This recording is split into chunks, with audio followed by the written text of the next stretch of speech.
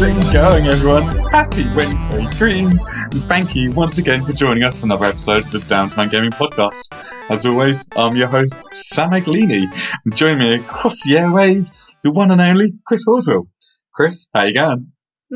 Hello there. How are you? How's it going? I'm good. I fucked it up, but I'm good. Terrible impression. Terrible. I'm so excited to see how that went. We'll use it. Yeah, exactly. For the more savvy of you listeners out there, you might have realised that it's actually me, Chris, hosting today. Hey! And joining me is Dan CharTang Weller. Hello. I'm going to try and play as Chris Horswell as best I can here, but we'll go with the flow. See what happens. Yeah, it's going to be a tricky one because we're both going to be playing the loose wildcard approach. Who knows where this is going to go? Prepare for a journey, everyone. It's going to be a fun ride. Sam is on assignment this week, so hopefully he's joining again next week. If you miss him, send him your comments, questions. If you think you're better without him, definitely send those through as well. It's going to be the busiest inbox you've ever seen. If you hate everything we're doing right now, please email contact at Downtime Gaming. so we know never to do this again. But Dan, how's it going, man? Yeah, it's not going too bad. It has been a blistering day today, so whilst I'm very hot at the moment, it's been all right.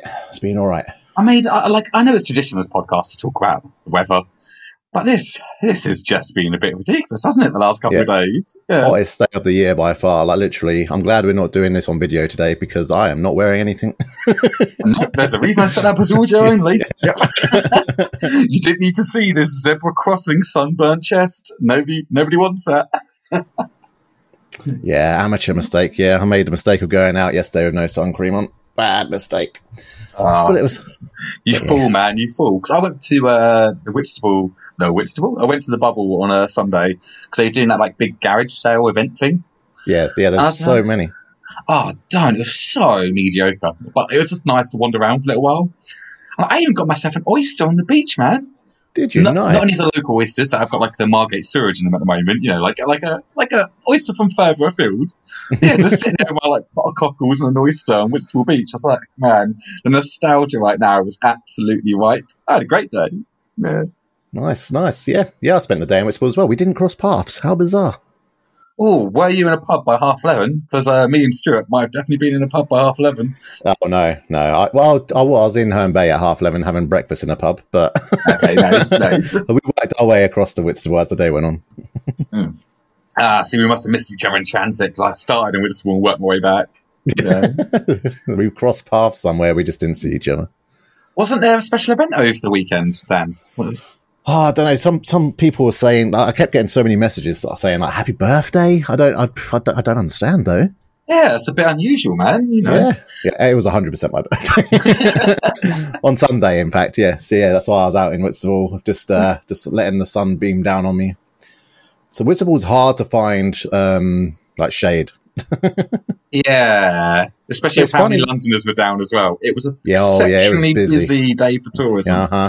And it's funny you mentioned about the yard sale thing because I was walking down and I was just like, why is everyone doing a garden sale today? What's going on here? Now we know there's some sort of gardening event going on. Apparently it's an annual event where they basically just do an annual garage sale. And I'm like, well, there's a lot of tosh all over the place because you just sell it on Facebook Marketplace in this day and age. Yeah. To be fair, I did have a little look at some of them and unless you like China, it wasn't the best. Yeah, not for me. I did see a pool table and I was just like, can I get that back to Bedfordshire in my car and also have space for it? It's obviously fucking not, so I didn't buy it. And I was like... That's the thing. I'm glad I don't impulse buy as much anymore because I definitely would have had it. I was just hunting board games, man. The whole day. I was hunting board games. That's all I do with these sort of places, like charity shops. I'm just looking to get myself a decent deal because can't say no to a deal. And most people don't know the value yet. So if you're lucky, you'll find them just sitting there for £1, £2, and you're like, that hasn't been printed in 10 years and it's actually worth a fuckload. And you don't say that though. Don't say that. Take it, put it on eBay or wherever you like to sell them. And then when they see it on eBay, they can go, excuse me. Just sit there and look at the game and be like, oh, I think this would be a really good game for my kids. What do you think?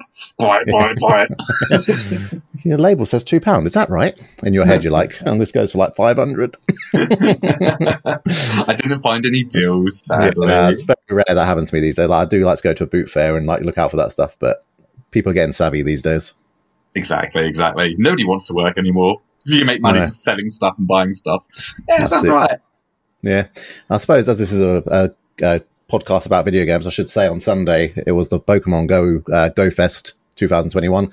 That's why I was out in Whitstable doing laps of Whitstable, like catching all the legendaries and stuff that they had. So yeah, it was an exhausting day, and that's the only time you ever hear me mention a gym is when it's to do with Pokemon. Didn't they change it recently where they shrunk the radius from gyms and Pokestops? They increased it when COVID started. Yeah, they doubled it when COVID first happened. I don't know whether that. I think they have shrunk it back down to its normal size now. They've reduced it recently, and a load of people kicking off from the Pokemon Go subreddit. Yeah, but the only reason it was put up is because people weren't allowed out. So stop kicking off people. Get out your front door. That's how this works. If you get given free stuff and somebody takes free stuff away, you don't suddenly go, "Oh, I'm glad I had it for a while." Yeah. How dare you take this free thing away? That was given to us in courtesy. Let's be real here. Let's be real. Pokemon Go. Is it actually fun in any way, or is it basically just like an excuse to walk?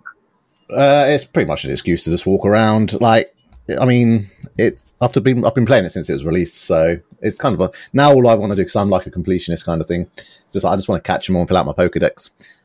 And it's when you meet someone that you're like, can you just trade me that so I can put it in my Pokedex? And they're like, no, I want it. It's mine. I was like, but it's not doing anything. You can't do nothing with it in the game. And I know someone who might be listening to this knows exactly that I'm talking about them right now.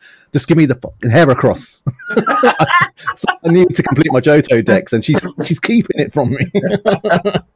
Well, if they didn't know who it was, when you gendered them, that might have narrowed it down even further. Oh, they listen to it.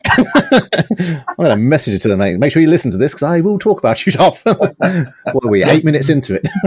It's not slander if you know what's happening. That's fine. Well, should we get to it? Should we get to the news? There's news? You mean there's a script? Okay, let's go. Yes, each week I'll be collecting some news stories I found interesting that I think we want to talk about. So, Dan, I haven't shared these with you yet, so let's get some hot, fresh opinions. Crystals will start. Yeah. So first things first, mate. Did you hear about the Steam Deck? I have heard about the Steam Deck. Yeah, the I don't know if you want to kit coming out by Valve, which is basically just a Nintendo Switch meets a portable computer, a PC. You almost might call it. Yeah. And 100%. And shock horror, in my opinion. Definitely just muted my mic. Totally not worth it. I'm not a big PC person, so I know this product's not for me. So I was going to ask you a few questions down the line. But for the listeners who might not have seen this yet, essentially, Valve have decided that they want to get into the handheld market, which makes sense considering the mobile market's doing great. Nintendo Switch is still selling bucket loads of models, even if they've released like subpar upgrades or side grades. And this essentially is using the Linux system, so it has like a Steam operating system built into it. And it is just a computer. You could use it for web browsing, you can use it for internet, you can use it for porn, because if it can access the internet, people will use it for that. Yeah, exactly. And you can use it to play your entire Steam library, barring some games, such as Apex Legends, which cannot be played in it due to the way that the cheating software, or anti-cheating software, I should say, is built on Steam. And the handheld doesn't have all of those access and permissions set up just yet. So it's still a little bit early, and there's still some things they're trying to iron out for the release date, because it is apparently releasing in 2021 in the UK, Canada, and the US, and 2022 for the rest of the world. So from official announcement to release date, it's not far off. Nope. And I'll talk about the pricing structure in a minute, but it's also, just to add on to what you've said already, you can also dock it so you can pull it onto a TV or whatever. So basically it is like a mini computer. But you get your 720p resolution by using it. I don't know if that's going to hold up that much anymore. Oh man, Nintendo Switch, the new Switch OLED is doing the same thing. Why are they still doing this? But anyway, I digress. Let's start on the fun stuff. You've seen pictures of it, yeah? Yeah. How do you think it looks aesthetically? I don't like it. It's too clunky. The screen doesn't take up enough space. It's only a 7-inch screen, and I feel like they could have easily got another inch, maybe a bit more than an inch on that thing. There's a lot of empty space, like where all the buttons are. Just use all the space you have. Mm-hmm. Although I know why they've gone 7 inches, because it cuts down having the two on price. touchpads as well, one either side of the screen, is a bit odd, in my opinion. Yeah. And like having both analog sticks being that high up as well, I feel like that's... apparently they've tested this ergonomics-wise. It's meant to feel quite comfortable to play for extended periods. I'll believe it when it's in my hands, because it doesn't look like it's comfortable. Yeah, to be fair, it's only £1.50 £1, so it's not heavy. So it should. I can't imagine it being uncomfortable, but like you said, with the sticks at the top and then everything else below it, it's just I can imagine, depending on the game, I suppose. Like if you're playing a fast-paced shooter, then your thumbs are going to be all over the place. Yeah. Or when you think about when you're playing a game and you're moving from like using your D-pad to select items, armor, whatever, and then moving back to your analog stick, like the up-down motion is very natural for your thumb. This is now looking at left to right motion, and I don't know how comfortable that's going to feel when you're swapping back and forth. So it's, I don't know, design-wise, I can't see it being that comfortable. No. And isn't this Steam? This isn't the first time Steam's done. Didn't they release something a few years ago? I think it was just a controller that you could connect to a TV screen. Yeah, they had the Steam controller. Yeah. And there seems to be a lot of similarities between it. It's almost like the Steam controller might be being a prototype. Yeah. But what are we looking at here? We're looking at 2 to 8 hours of battery life. Which is not a lot, really. Range. 2 to 8 hours. Yeah, we'll see. Yeah. We'll see. Yeah. I was reading, apparently, if you cut it down, like make it so it's only playing at 30 frames a second at 720p, then you'll probably get about 6 hours out of it. Otherwise, you're looking at about 2 hours, which this is targeted at people that go like out or away a lot. That's just frustrating that you're going to be wired more often than not while playing this. Which comes to the question, you've kind of already alluded to your thoughts on this, but I'll ask anyway. Mm-hmm. Do you think there's a need for this for PC gamers and primarily people who play games on Steam? No, not even close. There's a stat. Have you seen the specs? Like the specs are not that impressive, in my opinion. Mm-hmm. Any of them that you really want to poke holes at? For 2021 standards, well, you've got man, it's the clock speed is just 1.6 gigahertz at max. It's just like, well, come on, we've got games that are like 8 now, and this is 1.6. I know it's only 720p, so it doesn't need to be like 4K quality and all that stuff, so they could get away with that. But then you've got RAM, 16 gig. That's starting to push it at this point. Like most systems have 128 gig now. It's just, this seems like this was designed for like 2013, 2014 specs. It's like 7-year-old technology. Also, I'm reading it right now. Apparently, you can basically uninstall everything it comes with and just install Windows on it and use it as a PC in your hand. Yeah, so that's which I thought was strange that you could do that, because then is this like my first thought when I saw this was that it's direct competition with the Switch. I'm like, okay, fair enough. But then you start thinking about it more. It's like, well, is this more just competition with a laptop or like a Surface Pro, for example, or like a high-end iPad? You know, this now feels like it's trying to cater more to that crowd than it is to the Switch crowd. I don't really know who this is aimed at the moment. Yeah, exactly. Me neither. And I'm yet to speak to anyone that's like really hyped. A few people are like, yeah, I mean, I'm going to check it out. I'm not really expecting much, but no one's probably like, oh my God, I can't wait for this to come out. It's going to be so good.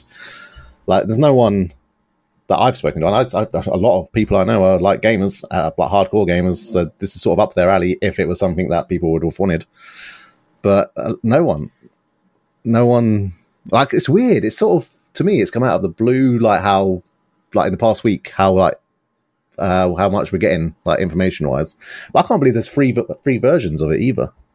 Oh, and the pricing model is a bit of an interesting one when you take into account and all free versions, storage, but you pay more for storage, nothing else.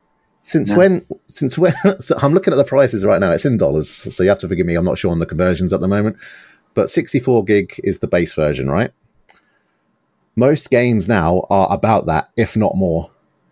So Microsoft Flight Simulator comes in at 100 gigs to play on the Xbox Series X. Yeah, so that's already limiting your library there. They clearly don't want people to go for that one. That's just there for whether, because apparently the hard drive in that's like an old one as well. It's not very fast compared to the other two models. But they want to charge $130 more for an extra 200, just under 200 gig of space. That is a lot of money for not much of a like capacity increase. You can put an SD card in there, but like when people are now looking at SSDs and everything else that comes with it, is an SD card really going to cut it? And like I actually have the full pricing structure here, by the way, if you want me to run through it. Yeah, I've got the price in sterling as well.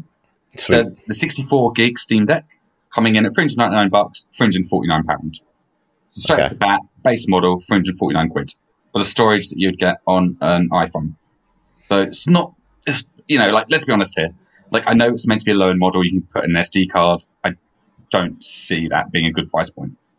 It just seems like a bad idea to me. That 64 gig is not enough these days. The next one up, so coming in at $529, £459 for 256 gigs for your Steam Deck. And last but not least, for a half a terabyte Steam Deck, so 512 gigs, you're looking at 569 quid.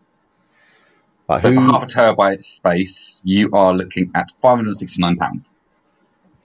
So you're 549. How much did you say? £569. You're now looking more than a Series X. You're looking at more than a PS5. This is a pretty substantial investment to get one that's got half a terabyte space. Yeah. So and it's twice the price for basically essentially an alternative Switch. And in some aspects, it's actually worse than a Switch. In some, do you want to hear the Switch prices just to really keep this game interesting? Yeah, go on in. So currently, ORP and Nintendo Switch, 280 quid for the original model, £309 for the OLED model that just announced, and £200 for the Switch Lite. And what's the capacity on those? Oh, I don't have that to hand. Okay, I'm pretty sure the OLED one. Pretty sure the OLED one's about half a terabyte as well.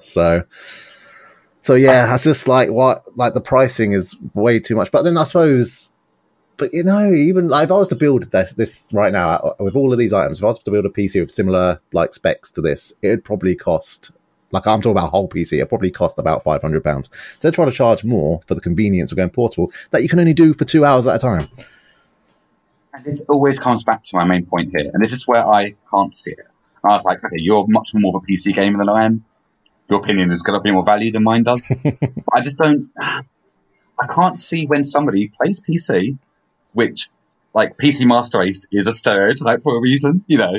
You talk to anyone about PCs, and that's an investment, that's a labour of love. So are they really going to accept a subpar gaming system to play games that they can already play in a better capacity? I can't see it. And then to compare it as well, okay, so now you start comparing it to cloud gaming with Microsoft Game Pass.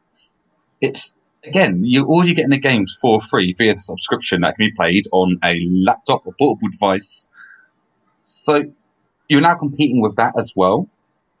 Yeah. But that's now looking at a £10 a month, £11 a month fee with existing hardware that you own, rather than dropping £500 on a piece of hardware that isn't ever going to be as good as a PC that you can just choose to upgrade. Exactly. So the whole thing, the whole selling point is that you can have your entire Steam library with you, like wherever you go. But people that are playing on PC are going to be keyboard and mouse, not controller. So, and they're going to be playing at like 200 frames a second, and before like 2K at least, like settings. Like I can't see this appealing to anyone who's a proper hardcore PC gamer. No, actually, you only meant the casual crowd. Yeah. And then you're trying to get the casual crowd in for 500 quid when the Switch, which has a much better casual library, which is going to be better optimized for a start, because the games have been built for the Switch. And like, I know Sam's very anti-Nintendo, and I think he's fair, and I agree with a lot of his criticisms. But like, I can't see how this is better than the I can't see how this is better than the Switch. Like, that's where I'm sitting right now. I don't see the upsell. Yeah, so I'm not a fan of the Switch either, but if I had the option between the Switch and this, I would be taking the Switch all day long. Just because these specs, like I said, these specs are like 6-7 years old, so I'm going to get a better time out of a Switch, I reckon, than... Because they even says in this article I'm reading that you'll probably play most games at half of their recommended like settings. So who wants that? You don't get a PC to play games at medium settings. You don't get like a $2,000 PC to play games at medium settings. You certainly don't buy a $650 device to play games at medium settings. No, no. And it's like my laptop, it's a bad laptop. I fully accept that. But that's 279 quid, and that's designed to be a streaming device, a podcast device with a couple games. Mm. So does this even come in at a good value prop for somebody who just wants it as a computer? And then, yeah, you can install Windows, you can do whatever you want with it. But most people, when they buy these sort of products, they aren't looking to do any work to it. They're buying, it's a convenience factor. It's the same reason a lot of people buy consoles. There's that like level of convenience that comes with it that increases the value to you as a person. And I just, like, if people have got opinions on this, please let us know, because I just can't. Yeah. Like, I'd love to hear somebody who can kind of sell it to me in a way which makes sense. But I just can't see it at the moment. Yeah, I was reading this article earlier. It's making me angry reading. I don't know if you can hear it in my voice, but I'm just like, why are they doing this? Why? So if there's someone out there that knows something about it that we don't know, yeah, please let us know, because I'm not seeing it if it's there. And that's it, isn't it? Like, yes, it could be something like, I saw them doing a comparison to the Series S. And the fact they're using this Series S for the baseline comparison, which is designed to be a weaker next-gen console. Yeah, one that's probably going to be phased out within the next couple of years. And the Series S comes in stronger in nearly every category. Like, I'm not going to go into details. So people are interested, honestly, look on Eurogamer.net, and they've got a really good article comparing the Steam Deck to the Series S. And it just doesn't win in any of the specs. I think the only one it wins on is, like, the memory itself. The memory is going to be based on software and games, while the Series S is specifically designed to use the memory and RAM for games. So it's like, even then the number might be better, but it doesn't mean it's more optimized. I can't see it. I can't see it. Yeah, I don't know. I don't think that's out. This is recently, like, all this kind of technology, like the Stadia, for example. It's the same, pretty much the same thing. So you plug it into a TV, you can do that with this, but it doesn't work, in my opinion, this system.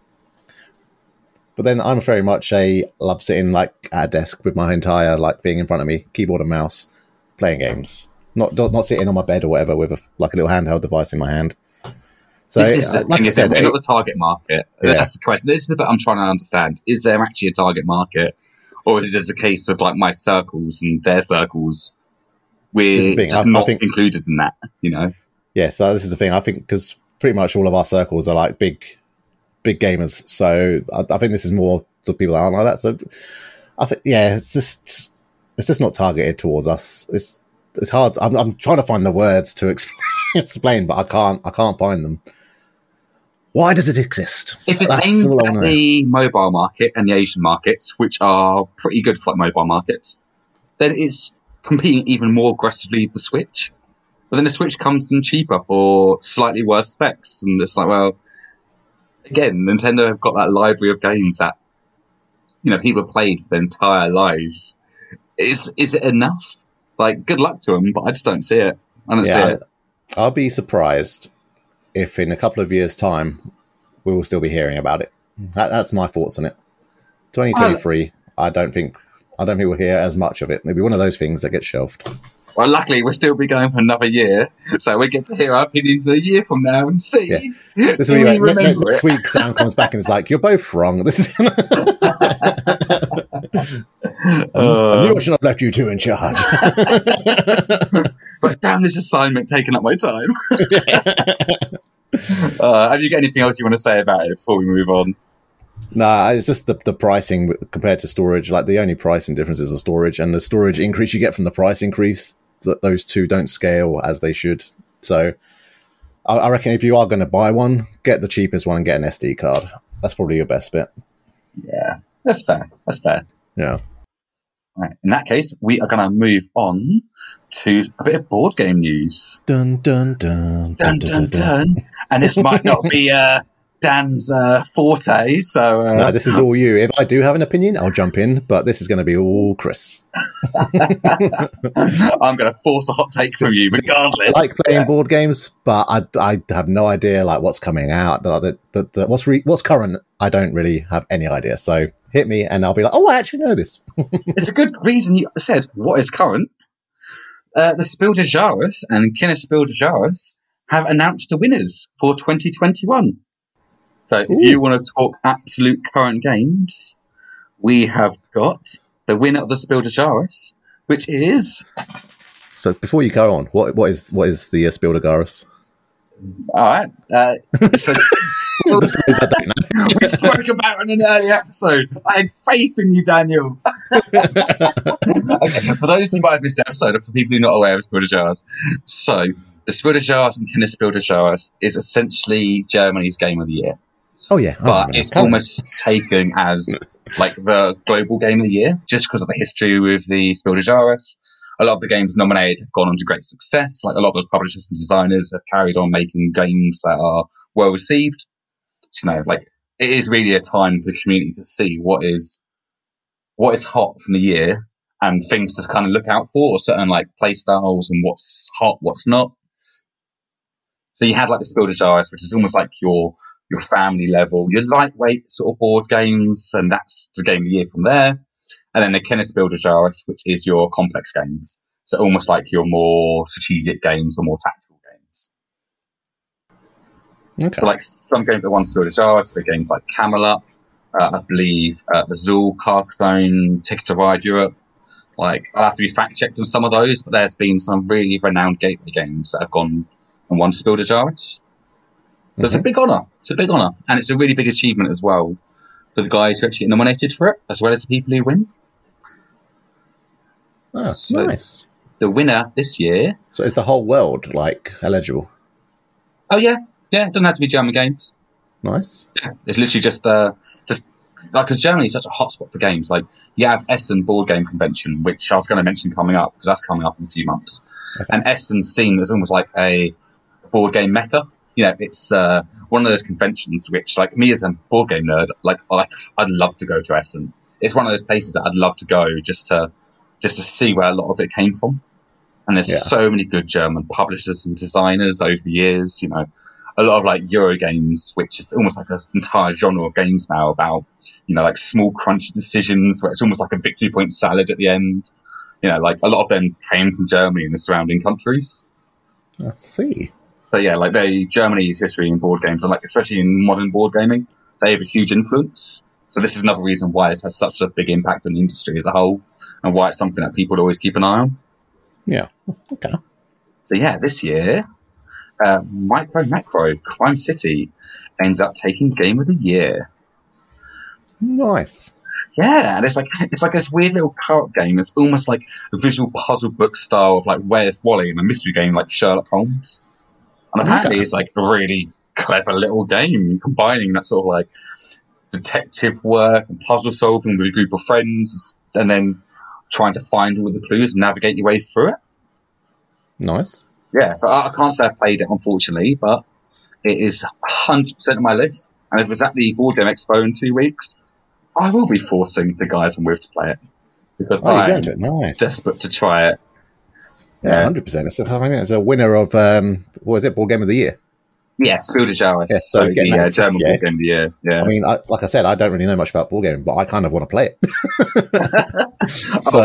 Ask me, Dad. Ask me, like, I'm pretty certain I'll be buying a couple of these games off this list. So if you do get it, games night at your place. Well, I say your place. We're all down here, so. Yeah, I know. It doesn't really work, does it? Yeah. Do you like the 6 of you want to get a cart to mine, or do I come down here? Yeah, it's fine. It's fine. And you pay for fuel next time. But just a quick one as well. I don't want to go into the second game, but the Tennis Spiel des Jahres, so the more complex and strategic game of the year, that went to Paleo, which is another co-op game as well. Yeah, it's all about a Stone Age survival game that challenges you to keep your early humans alive by exploring, gathering food, and crafting tools without being brutally murdered. You know. See, I like games like that. So it's board games that have you just going around a board arbitrarily, just collecting money off people, like Monopoly, for example. That's how I always thought of board games until I went. So I think a mutual friend, Tony's, went to his, and he had all these board like campaign games that you'd spend like days having to play to get through. I was like, those are the kind of games I like. And that's becoming more and more popular as well. Like co-op board games have been around for a long time, but like this year especially, I think about 4 or 5 of the 6 games nominated for both of these awards were co-op games. Nice. So, it's just been getting better refined. People have been finding better ways of doing it. I think as well, some people just want that collaboration as well, rather than it always being like us versus them. Yeah, I'm very much a co-op. I prefer to be working with people to get something done rather than just battling each other to get something done and just basically taking people out, It depends what mood I'm in. Yeah. yeah, okay. No, to be fair, like, I actually really want to play both these games. Like, they both sound really good. And congrats to everyone involved in making them. Like, fantastic job. Yeah, well done. And as I mentioned in Essen, I was actually going to smooth over to Expo season. So normally, well, considering last year, the pandemic, a lot of these didn't happen. But once a year, there's a few massive board game expos around the world. You've got Gen Con, which is a big one in the US. You've got Essen, which is one of the biggest in the world in Germany. And then you've got UK Games Expo, which is coming up in 2 weeks. So it's going to be the 30th of July to the 1st of August in Birmingham's NEC. Oh, man, I'm so excited. Sorry, I'm just so excited that like things are opening and we can do things again. Oh, I know. And these guys have had a bit of controversy recently. So, like, luckily, by the time they are aware of this, have resolved a lot of the controversy, which, as somebody planning to go, I'm glad they did resolve these issues because they were fair concerns. And, of course, it's all about COVID restrictions and guidelines, isn't it? Mm-hmm. Yeah, what with the government deciding to relax restrictions even further, I'm not going to get political, whether it's the right or wrong decision. That's what the government decided to do. But they were originally just going to go with whatever the government advised, and a lot of people pushed back. Like saying it's a very tactile hobby. You're going to they're only looking at about 50% attendance. In 2019, they had about 26,000 people there. So you're still looking at 13,000 people over 3 days, which is quite a lot of people. Mm-hmm. And to have no restrictions, no tests required, no vaccination records required, was just opening yourselves up to a huge problem. Like where's the confidence in all the stores, your designers, everyone who's going to be attending the event, your volunteers who go to these events? There's no protection for anyone. It almost felt a bit like, all right, whatever. And it's like, you can't do that because it's still too sensitive a topic. Yeah, and it's going to be like that for a couple of years. But I mean, it's just nice to be able to go somewhere and there'll be other people there. Like the other day. So for those that don't know, me and Chris met for the first time on Friday. We've been speaking for a year. Yeah, we went to a pub and we just sat down in a pub with people, like other people around it. I know they've been doing that for a while, but it's just weird. It's just nice to finally be able to like do stuff, And we've been waiting, our group specifically, been waiting to do an event that's been cancelled 3 times now. And it's going ahead in September, and this just gives me faith that it will actually happen. So I'm excited for this. Honestly, this is how I see it as well. Like, events starting to open up is a huge step forward. Yeah, it's nice watching. I was watching a sporting event last night actually, and it's just nice seeing an audience, like a crowd. Like sporting events are nothing without an audience, like a live audience in the crowd. Oh, agreed. Yeah. No commentators, no cheering. It's just like, I might as well be playing FIFA with the sound off. Yeah, in the snow. So I'm just glad everything's going back to normal. That's all I'm going to say on COVID. Carry on. What would you say? Yeah, that's fair. And that's why I'm glad these guys they've heard the feedback, and actually they've now masks going to be mandatory. You're going to have tests provided beforehand. Honestly, I'd rather just have to jump through a couple hoops to feel a bit safe and a bit more secure, rather than going absolutely blind, hope for the best, go 18 months of lockdown to then get infected from this. So I haven't got the time for that. Yeah, as long as there's like precautions in place. Like I've got my second jab coming up on Saturday, so that'll be done. Because a lot of places like you need to have both jabs done if you want to come here. So they're like, yeah, okay. Yeah, I've got to wait till mid-August. I'm gonna try and call them and see if I can push it up. Yeah, that's what I got. That's kind of what I want to do here. Because otherwise you're gonna have to faff around with tests and everything else. I'd rather just get the second jab done. Still wear a mask because I've gotten used to wearing one. I don't have any. Yeah, I probably will until I know that the numbers are proper down low, as if almost non-existent. Exactly. Yeah. Exactly. And the last one on Expos, I will say, it's you've also got Gen Con coming up, September 16th and 19th. But these guys are going to be doing an online event as well as an in-person event. So for people who actually hear us over the next couple of weeks, because we'll be talking a lot more about the Expo, both before and after, because it's just a huge event in the industry. It's a huge event in the hobby, especially in the UK. It's like I'm really excited, man. It's my annual holiday. Missing it last year was absolutely crushing. Yeah. Like me, Sam, and Zach would go there every year, and it was like the worst lads' holiday, using the word lads as it was meant to mean, but also simultaneously the three of us being able to sit there just playing new games, shopping away, just getting drunk and socialising with randoms about a really niche hobby. I loved it, man. And missing it last year was tough. Yeah. I've missed, like, in case you haven't been able to tell, I've missed these events for the past year. So it's nice to be in like Eurogame. I don't know, I haven't heard nothing about this year, but so excited to be able to go to like one of them again, just be surrounded by people like me. Exactly. Yeah, find more people with nerdy hobbies. Exactly. Congregate. We're not as rare of a breed as you think we are. So if people are interested and they really like listening about the Board Game Expo and stuff like that, definitely check out Gen Con with them doing an online event and it being US based. It'll be really good insight into actually how they run it as well, and just being able to play a bunch of games online with people who want to teach you. So yeah. Nice. So when they do it, are they going to do like any sort of crowd stuff, or is it all just going to be show and tell? Oh, what for the UKGE? Yeah, so the online event that you were talking about, because there's a lot of interaction online now. It will be crowd-based, interaction-based, and if we're going to use a UK Games Expo 2020 as the example, they end up using Discord for a lot of stuff. It's like having cameras setting up, having someone on the other side essentially being game master, where you're telling them what to do and how you want to take a turn. That's exactly what I was expecting. I'm glad to hear it. Cool. Yeah, so like it was really fun last year. We just played 20 games between the three of us over 2 days last year. Nice. And if all goes well, I'll be playing a boatload of games in a couple of weeks. It's gonna be a good. Assuming it's over. Is that just 1 day or over a certain amount of time? 3 days. Yeah, so it's 3 days. 3 days of fun. Exactly, 3 days of it. I think this year with a 50% attendance, they're expanding the initial hall. So I don't know if you've been to NEC before, Dan. But it's like you've got like 3 or 4 different halls and like the main central hall. So this year they're expanding the main central hall to make the flow better for when people are collecting their tickets. So that way it's not so much traffic. They're going to have it all as one-way systems, so extending all the hallways to be 4 meters wide. So it's like basically they're going to be losing like half your capacity as well for like booths and games and stuff like that. Yeah. So it is definitely going to be very surreal.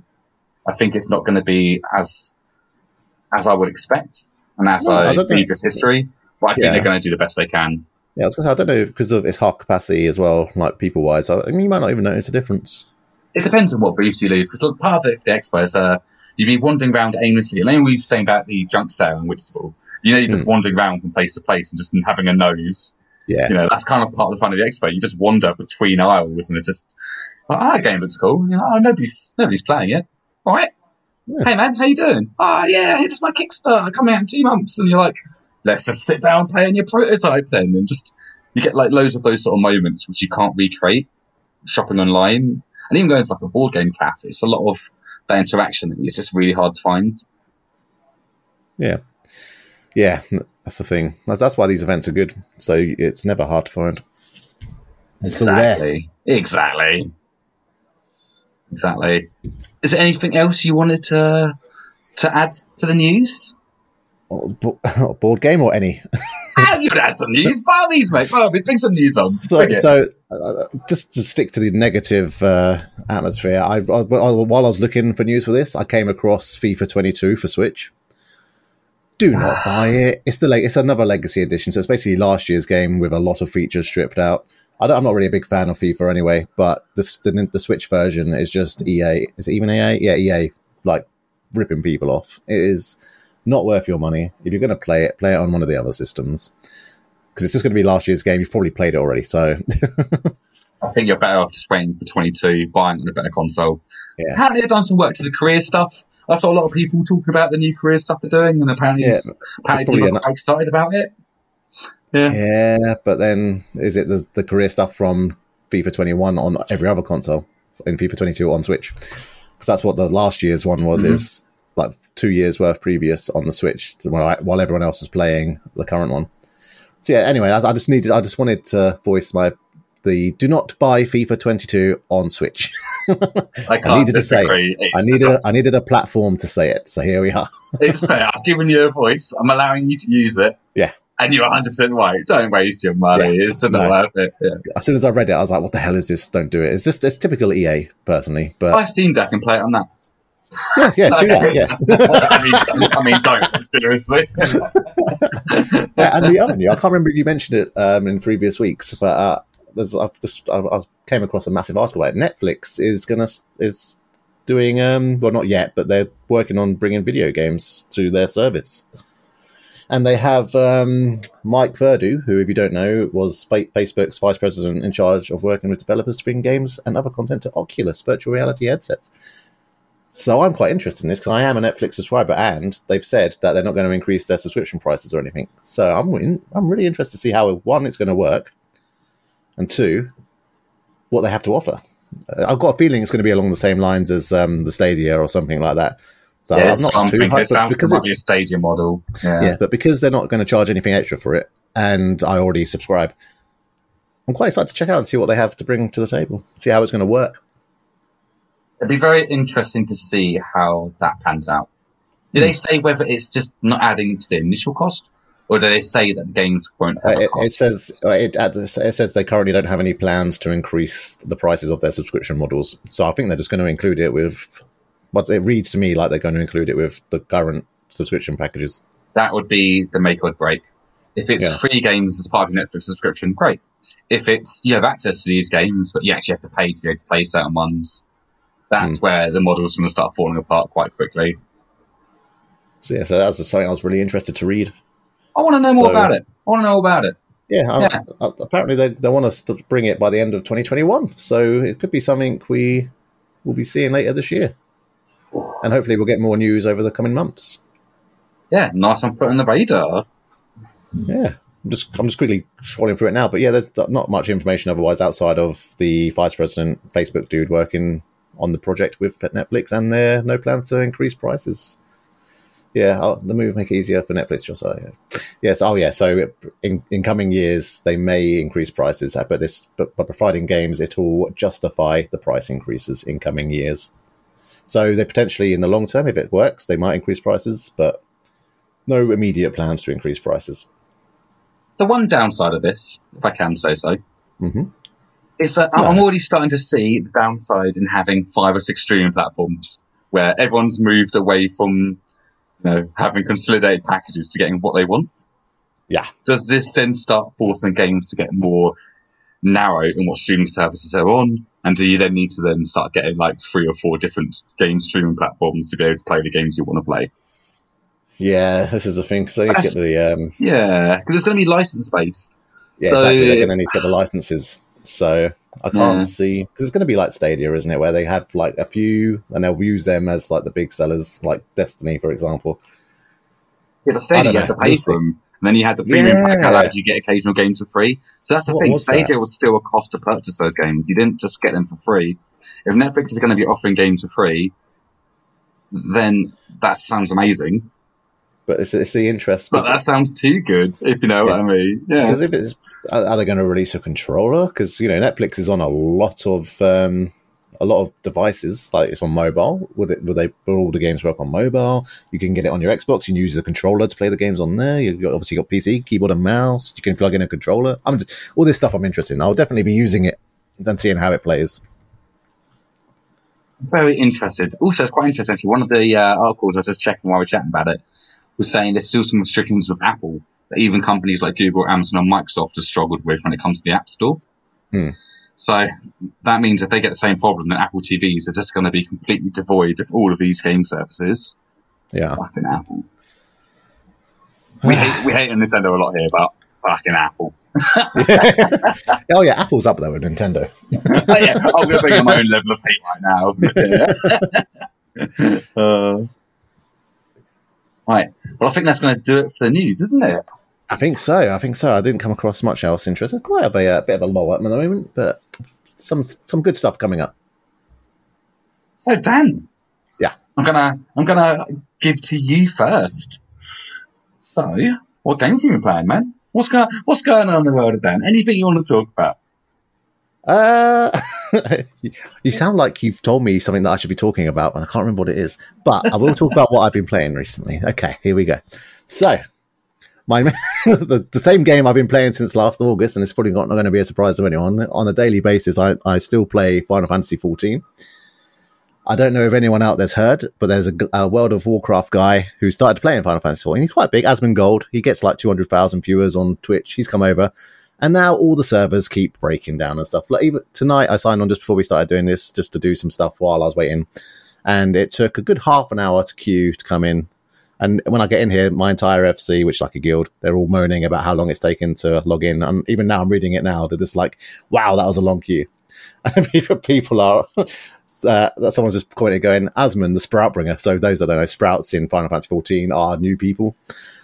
And basically everyone's just like, too many people, servers crashing. But it's a really exciting time because I'm glad it's getting more popular. But at the same time, they're breaking it. They're killing it, man. They're killing it.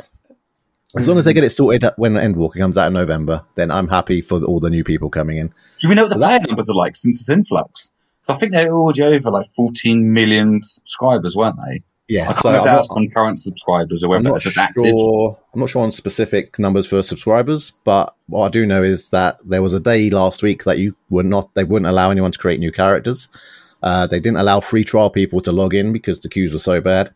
Oh, wow. Yeah, and since Asmon's Gold's been playing it, everyone's blaming him basically, which to be fair, since he's been playing it, this is when all this has happened since he's been playing it. But I'm happy. He's really entertaining to watch as well. So those that don't, Asmongold on Twitch, he's really fun to watch. But yeah, so I'm still having fun on that, and they just keep bringing more stuff out. And they got Endwalker at the end of the year, so there's no sign of ending soon. Outside of that, I mean, I've had a busy weekend, as you know. It's been my birthday, so I haven't really been playing any games, unfortunately. No, that's fair enough, man. That's fair enough. I'm not surprised you're still playing 14. Honestly, if it wasn't for the fact that it's one of those games that absorbed your life, I'd probably play it. Yeah, I can confirm. I'm at work these days. I'm trying to play. It's like, okay, I finish work at this time, so I could do Final Fantasy 14 here. I can get that done, and I can get this done, and I can go and do something else. And I come back, and it'll be finished. I can do this. And you're like, when can I stream in between this? It's like, can I just become a Final Fantasy 14 streamer? Yeah, this is it. A couple of times that's happened, and I've literally just been like, I've literally gone, screw it, I'm just going to stream this. And luckily, it's been quite a few people that are interested. So it's not all bad. But yeah, so that's pretty much been me past week. Coming up, though, on the 28th, we've got the Ascent, the E3 games are starting to come out, so there'll be plenty of those to play throughout the month of August. So this conversation could be a little bit different next month. Oh, exactly. It's a bit of a dry spell for new games. There's not too much that's been catching my eye, really. It's not really been much. Especially in the video game world, board game world, it's been really nice being to see people again. So you get to kind of scratch that itch. But video game wise, there's just not so much going on at the moment, is there? No, not at all. No, you still haven't got Runeterra though, so at least you managed to avoid one complete time trap and just focus it all on a different time trap. I can see it. The icon's on my desktop, and I'm like, shall I click on that? But Final Fantasy 14 icon's right above it. And I don't know what it is, some sort of magnetic force just pulls my mouse up. It's going to get to the point, do you ever read and watch Ready Player One? Yeah. Yeah, he has to start bloody getting himself a treadmill and stuff. And it's like, well, if I can't do at least an hour's exercise before I get on this game, I'm not allowed to play it. I'm so happy that I have a job that requires me to be on my feet. Because if I didn't, I would definitely be one of those, shit bucket behind my chair kind of people. Like Cartman from South Park. Yeah. Well, thank you very much for that delightful image. You are welcome. Especially when I actually met you in person. I'm like, that's too much. That's too much visual now. Like, I don't need that. Well, I was going to touch on a game that we played together. What about you? I was going to touch on a game that we played together. I don't know whether Drunk Dan remembers playing it or not, but they're a game of blockers that we played on Friday night. Oh, is that the one of the colourful blocks? Yes. That's how I remember it. That was a weird little hyper-competitive game that basically just looks like putting down Tetris pieces onto a gridded board that all of a sudden gets incredibly cutthroat and competitive when you realise that you are running out of space quite quickly. Yeah. So for those of you that need to know, I do remember this. How out of touch with board games I am. as I was taking a turn, everyone on the table with each turn, not all the time, would be like, "Don't do that." Why though? Why? So yeah, this is what I like. I like having things explained to me. So I like the experience. Because now next time I play it, I'll be like, I got it this time. Yeah, the guys we're playing with were being really nice to you, to be fair. Yeah, I felt like that. I think watching you make such bad plays really just hurt them as people. And they're like, we can't let this happen. Let's not dodge the fact that I was very, very alcohol infused. Let's put it politely. Yes. I made the mistake of putting our table number on Facebook, and we got a lot of shots sent to us. I mean, I'm really appreciative of all those shots. But yeah, when you haven't drunk the same drink twice in a row after 7 drinks, it starts getting a little bit much, man. A little bit much. But luckily, cocktails were appreciated as well. Luckily for me on board games, no matter how fucked I am when I'm playing them, I still remember in explicit detail. I do remember somehow winning the first one, even though I don't think I deserve to win. Pretty certain I just everyone was drunk and I just lucked out. But for the people at home who haven't played this before, haven't seen it before, it's essentially a small grid in front of you. It's a very tight grid, and everybody starts in one corner of the board. And you've all got the exact same pieces. And each piece is like a translucent colour, and they come in different shapes and sizes. So a little like Tetramino sort of sizes. So you have like a little 1 block, you have a 2 block side by side, and you have a 3 block where it's like a little triangle, or 3 where it's a line, and it goes up to 5. And the aim of the game is to get as many of those pieces on the board, and at the end of the game, any ones that are left in front of you when you've not been able to place, that is then how many points you get. And the way you would play it, you would place one on the board, and next time you lay one, it can't touch your existing piece and has to be at least one diagonal away from the existing piece. So, if you were to put like a 4 square, for example, in your corner, then the next one would then have to be diagonally away from the corner of that 4 square, and so on and so forth. But everybody's doing the exact same thing. So the table gets very cluttered very quickly, and all of a sudden your 4-5 turn plan of where you're going to keep laying your things has been absolutely butchered by somebody else who's just come in and blocked off all your options. Yeah, it's one of those games where forward thinking that rarely works out. No, you have to have like multiple escape routes, and that's the thing I think what the guys are trying to help you with. I definitely didn't do that. Why would you know? You've never played it before. Yeah, and this is the thing with a lot of board games, isn't it? It's trial by fire. You learn the rules to your best of your ability, you play the game, and then you just have to try and learn as much as you can, because you're playing, especially when it's somebody else's game and they've played it multiple times beforehand, and you're like, okay, they're just gonna crush my soul and spirit as they've played all these fantastic moves, and I'm just playing suboptimal plays. Yeah, and on the bright side, I don't think I came last, so I didn't do too bad with everyone's help. I don't think you did. You take it. But yeah, it's such an interesting little game. Like, I really like I like a lot of games with like player interaction. Like, I know that's who I am, and I like those sort of games where you can kind of choose to be obnoxious, but also you can choose to just do your own thing. And I felt in that game, it's like, it doesn't reward you too much for one way or another. Like, sometimes the best play is to be a bit obnoxious, but other times the best play is to kind of give yourself like an escape route.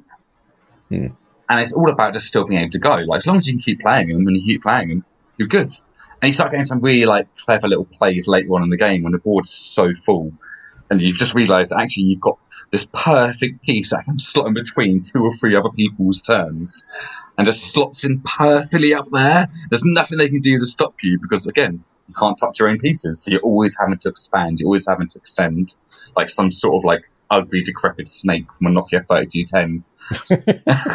It was, I had a really good time with it.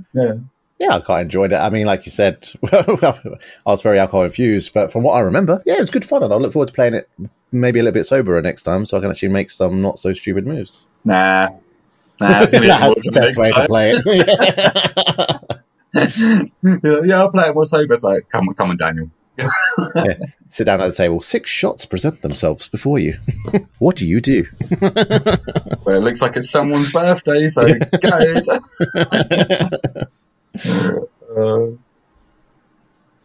But other than that, Just played a couple of little card games. Spoke about them before on here, so I'm not going to go too much in depth.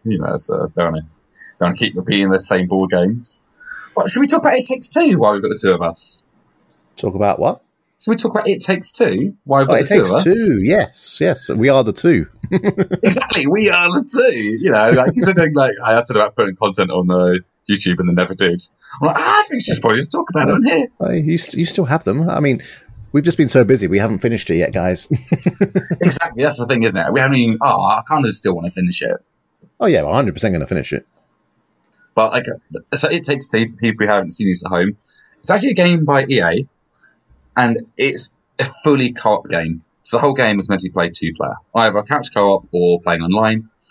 And the way they really lent into this as well, it's when you buy the game as a digital copy, you get a friend code for free that you can give to any friend, and they can now download and play the game for free with you. Which really surprises me for EA, by the way. Honestly, it's so generous. It's like, I think it's because they knew, it was a 35 quid game brand new when it came out back in April, May. Yeah. And by the time you do that, it works out a £17.50 game to get two people to play a 10-hour adventure. Such a good deal. And it's a really good game as well. It's a really good little game. They just keep throwing new things at us. There's spoilers. I mean, is that how old's the game? Should we talk about too many spoilers? I think as long as you don't touch on story spoilers, okay, I was going to mention something that's spoilers or things that get added in, because the way they add mechanics is a big way you're going with this, and it was incredibly intelligent. Yeah, and as the game goes on, it just keeps getting. Sometimes they take abilities away and give you new ones, so it's constantly changing, and you have to be kept on your feet. And I'm really surprised because we've been playing it for a while, haven't we? We've got quite a few. I'd say maybe 12 hours of game time. Yeah, probably between 8 and 12, isn't it? Yeah. And yet there's we're at a section where you need to collect four items, and I thought we were getting quite close to the end, but no, we've got one item. There's still another 4 to go. Another 3 to go, sorry. So I've got a feeling there's a lot more games still to go. So yeah, it's one of those when you start it, it's like, okay, let's see what this is all about. And as you keep going, it's like, I need more. And if we weren't so busy, we would have had it done by now. Exactly. And look, I think it's just really interesting watching how each level panned out. It's like you have a set of levels, and there's all platform levels, isn't it? Where the puzzles range in difficulty. Some of the puzzles are so obnoxiously easy, and some of them it's actually we need to coordinate. Literally, we need to coordinate together. Similar to Overcooked, it's like we have to be perfectly synchronous to each other to achieve this puzzle.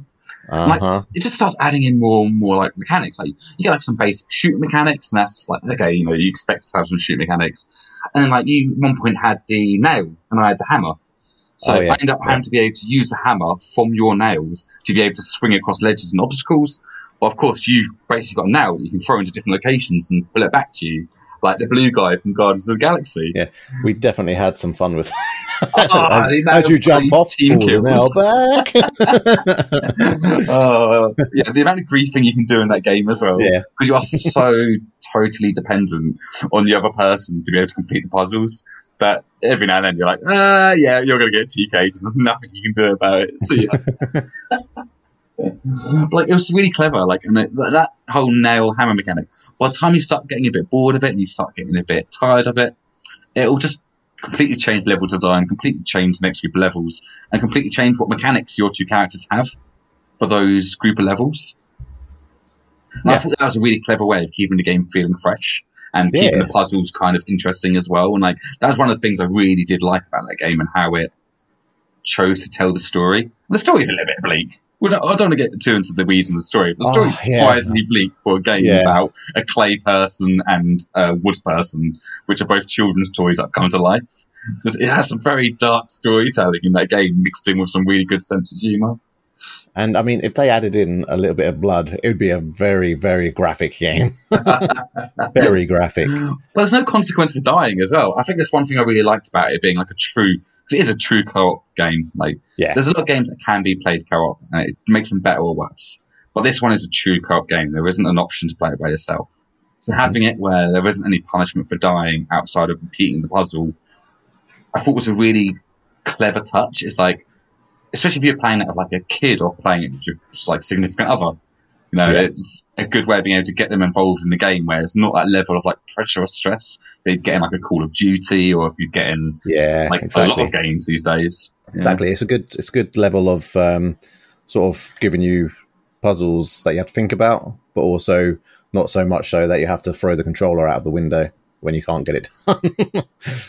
So it's good. It's got a good balance of puzzle and action and all of that.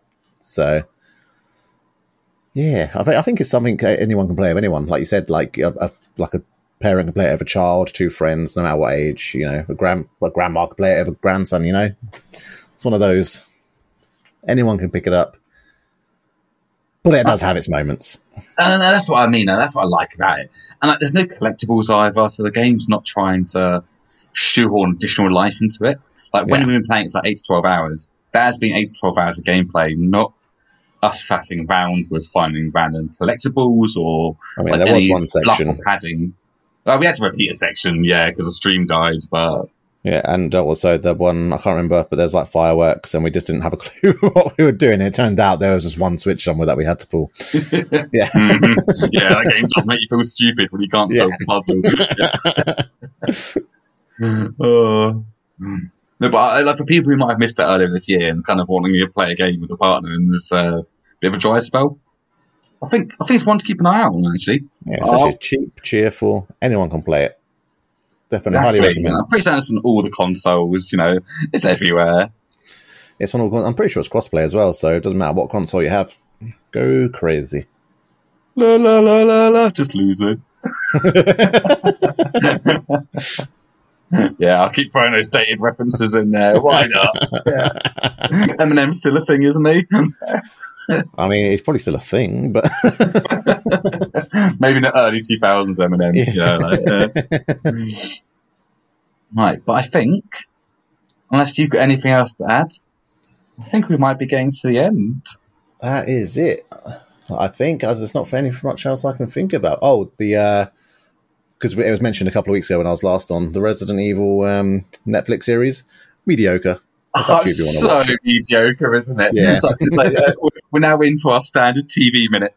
Resident Evil series was so mediocre, man. I mean, I'm known as the Resident Evil guy, and even I am just like, it's nothing stellar. Like, you can live without it. It's not necessary. It's 4 episodes long, which surprised me. Yeah, same. And they're only like 28 minutes each as well. I was expecting like 45-minute, 10 episodes or something like that. But no. It's basically a movie split into 4 episodes, which... 100%. It feels like it as well. Yeah, that's the thing, isn't it? It did feel like it. It reminded me a lot of like do you remember the Dead Space movies back from like the late 2008, like 2009? I do, yeah. It reminded me a lot of those, but not as good. It's like I felt like the voice acting was pretty good. What I will say, like the voice actors who did Claire and Leon, I felt did quite a good job with the script they were given. Uh-huh. But I don't see what it was trying to do or say. Yeah, I don't think the side characters had any like merit or worth either. I don't know. It's like it was so short, but split across episodes that I lost interest in the episode gaps, and it's like that actually made it harder for me to stay engaged when I got to like, episode 3. Yeah, exactly. I'm currently halfway through episode 3. I haven't even watched it all yet. That's what I mean. Like, as the Resident Evil guy, you'd think I'll smash it all on the first day, but no. Halfway through episode 3, and I've just no interest in it. It's all fallen off. But it's like you were saying about the voice acting, yeah, that's good. But the animation, I don't know if you paid much attention to it, but it is stiff. Like Resident Evil 8 Village, that had better animation than an animated program that they made did. Yeah. This has been a really negative episode. It's a weird one. It's a weird one. It's set after Resident Evil 4. So it's set after the events of... So I spoiled all that for Resident Evil 4 here. It's set after the events of where Leon saves the president's daughter. So it's kind of, it's like his job after he saved a daughter, and it's, I don't know. Like, I really wanted to like it. I really tried. And I watched the whole thing because it was like 80 minutes long. I just did it in a sitting. Yeah. This is the thing, like you were saying, it's just the whole movie. If you cut out the introduction and the end credits and all that stuff and just put it all together, it probably would play out like a movie. It would probably fit perfectly. They should have just released it as a movie, in my opinion. Yeah, I think they should have done. I think it's worse than a lot of the Resident Evil films. Like the non-canon ones. The live action ones or the the Mila Djokovic ones. Some of the Mila Djokovic ones, they're stupid as hell. But some of them actually weren't bad. But this one just it was just so mediocre that I wouldn't say it was bad, but I couldn't call it good. It was just... Yeah. If those films didn't have the Resident Evil title on them, they'd be so much better. But it's just trying to get me to believe on a lore that I've been invested in since I was like 10 years old, and know that the stuff they're doing is complete and utter BS. So I could not get, even when they introduced characters from the films and from the games into the films, I was just like, yeah, that's not what Claire would do. Yeah, that's not what Chris would do. Yeah, that's not what Wesker would act like. Actually, their Wesker was actually pretty good. Pretty much. You really have to like separate yourself when you're watching those films. So. Yeah. Like the first one, I love the first one. Like especially how everyone says it, like the laser corridors section. When that bit went off, I mean, remember at that time I was probably about 15 years old, so I was just like, "Oh my god, he just got sliced into cubes! It's just so cool!" oh my god, it's pretty cool. And I think it was Resident Evil 4 where they actually had that in the game, where you have to do the quick time event to be able to dodge the bloody lasers coming in, and he somehow manages to run up a wall completely vertical. Yeah. It's just like over them. It's like, of course. Yeah, Leon's cool, man. That's the thing, isn't it? Like with the show, like Leon is such a cool character. Like every time you see him in the Resident Evil games, like 2 and 4, he was just a really cool character. You know, he was really likable. He's really charming, even considering like some of the way that the sound was done back in those days and the voice direction. Yeah. So whenever you see him in other shows and other mediums, I always just find he's just not the Leon that I like. And I think there's sometimes what's hard to see him in other stuff. Yeah, they've definitely, I don't know, since 2 and 4, like you said, it was really good. But in 6, I don't know, it's something kind of had good, to be fair, in 6, Leon's campaign was my favourite of the 3. Like, they should have just had more Leon stuff and then just dropped the others for 6. Completely remove the Crest stuff. Yeah. Completely remove the Crest stuff, yeah. Uh-huh. But yeah, I mean, they're really good characters. That's the thing. Like, the original 4, Claire, Leon, Chris, and Jill. Like, they need to do more stuff with Jill, actually, thinking about it. She hasn't been around for a while. But, she kind of just got relegated to being Stars bait. And then that was the last thing you remember. That was a remake. I want to see her. She's in 5 as well. She's in 5 as well. Yeah, but as Wesker's little bitch. She was hard to fight. Yeah, that was one of the toughest bits of the game. That converted her and made her evil. And, that really long fight where you're trying to yank it out of her chest.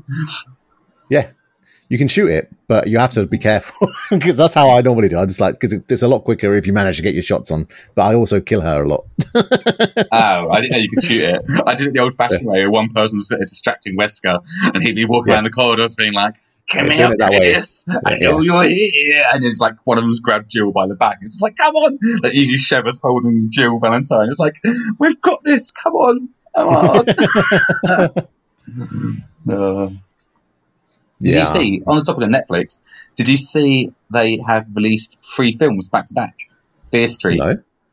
Have they? Yeah, they released a trilogy of films called Fear Street, where they released them one after the other over 3 weeks. Are they coming out now? I have heard about this. Already out. I actually watched the first one. Was it Fear Street in 1994? I believe was the first one. Yeah. It's my cup of tea, man. It's my cup of tea. It felt like Scream meets Stranger Things. That might be my time viewing tonight. I did not expect the film to go the way it did in some places, but it's definitely like a horror comedy. Like there's moments in that film which is like it's very macabre, and it kind of takes a lot of humour in being macabre. So like for people who aren't that good at that sort of stuff, just be a little bit warned. But I actually had a really good time in that film, man. I'm really excited to watch the other 2 now because apparently it is essentially a series mixed into 3 films. What's the first one called? Fear Street, 1994. Fear Street. Okay, cool. That is on the list. Super macabre, mate. Super macabre. Yeah, that moment so now it's just like, I shouldn't have enjoyed that as much as I did. Also, it was just absolutely great. And like, even some of the decisions they've made around like the music choices. What I will say, it's the music is on nose, and it's deliberately on the nose. But I remember the first 2 songs they played. Both songs are like this. You know the whole point of like your film. It's like it's like okay, cool. There's a part where like the film's called Fear Street. It starts playing Fear of the Dark by Iron Maiden at one point. And you're sitting there like, this is a bit on the nose, isn't it? And there's a bit later, one of the characters is feeling a bit bad about themselves, and she starts playing Creep by, what is it called? what's that? Radiohead. Creep by Radiohead. And starts playing Creep. And it's like little things like that where the music is so on the nose. Actually, I found it hilarious. There's not even trying to be subtle about it. It was just like banging you over the head with it. So I enjoyed that directorial take. Yeah. Awesome. I can't wait to check it out. Yeah, so there's our standard Netflix hour or our standard TV hour. There's been a lot of Netflix in here today. Netflix. Netflix? Yeah, something like that. They know what we're talking about. But I think that is going to do it for us today. So, Dan, where can the good people find you if they want to hear and see more of you? You can find me over on Twitch at twitch.tv/CharTang. Nice and easy. Easy peasy, lemon squeezy. And for people who Sorry to interrupt. Where we sometimes stream our Thursday night community nights, and you should join in because we love having people there. Shameless plug. Are we going to do a shameless plug? Yeah, that's a shameless plug. Do it while you've got control. It's your chance. Exactly. So, Sam, unlucky. So, for regulars of the show, they might have recalled that we used to have like a Thursday night Among Us session. And just naturally Among Us just getting a bit dated, waiting for more content, and just the community of people we managed to get together via Discord. We've now just got like a Thursday night session that rotates games. We did some Chatbox, which you streamed, and I believe is on your VODs at the moment now on Twitch, isn't it, Dan? Yeah, we had a brilliant laugh. Monster Seeking Monster, man, that game. I recommend checking it out just for that section. yeah, I was going to say, that is the one to watch. If you want to watch a bunch of guys being forced to do a dating simulator game where they're monsters trying to trick other monsters into dating them, just go watch it. It's absolutely out there. It's absolutely out there. The game from Jackbox is wild in its own way. But then we had like a couple of randoms from Twitch who joined in as well. The whole thing was so surreal. I really would recommend people just go watch that. Just for like 10 minutes of like, why is this even a game? What is wrong with you? But we end up rotating all sorts of games these days. So shameless plug. It's not Among Us anymore. It's anything. Yeah, if people want to get involved, honestly, send us an invite, send us a message. Always happy to get people on the Discord. Every Thursday night we'll be playing various games, from board games like Codenames. We've been playing... we play some Gartic Phone. We moved over to some Jackbox games. Moved back to Among Us for a smidge. So we're just kind of just bouncing around, playing whatever we want. Yeah. We had a good session of Cards Against Humanity the other day. That's always a winner in my books. Sam hates that game so much. I'm not the biggest fan either, but yeah, I can separate myself from it when I'm enjoying my time with friends. In moderation, it's okay. If I was playing it quite regularly, because I'd play it literally maybe once a year or less. So it's always funny, especially when you play it with a different group, when you're playing with different groups of people and people that have never played it before. It's always good to see their reactions. I like the dynamic of the group we played it with. That's the one thing I will say. There's a lot of different heads in that room. There's a lot of different personalities. I thought that was actually a really nice touch. Yeah, it's definitely a game where you can see deeper into someone's psyche. Yeah. And I still chose to meet up with you for a drink, even after I saw into you in a psyche. Yeah. See, not all that bad. We even spent the night together, not in the same room, but yeah.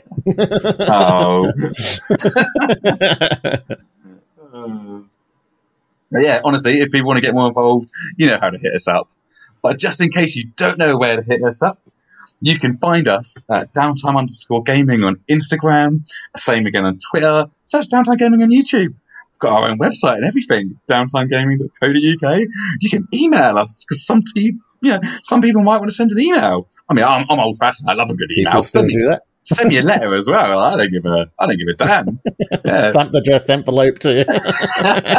I'm not going to dox myself just yet, but if I do this for a couple more weeks, I might do by accident. Send an email over to contact@downtimegaming.co.uk. And I think that's going to do it. So, Dan, thank you very much for joining. And everyone listening at home, thank you very, very much for listening. On to year number 2. Yeah, first episode of year 2. Whoop, whoop. Whoop. Did you say it's been a pleasure, Dan? Yeah. It has been a pleasure.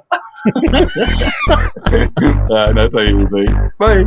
Bye.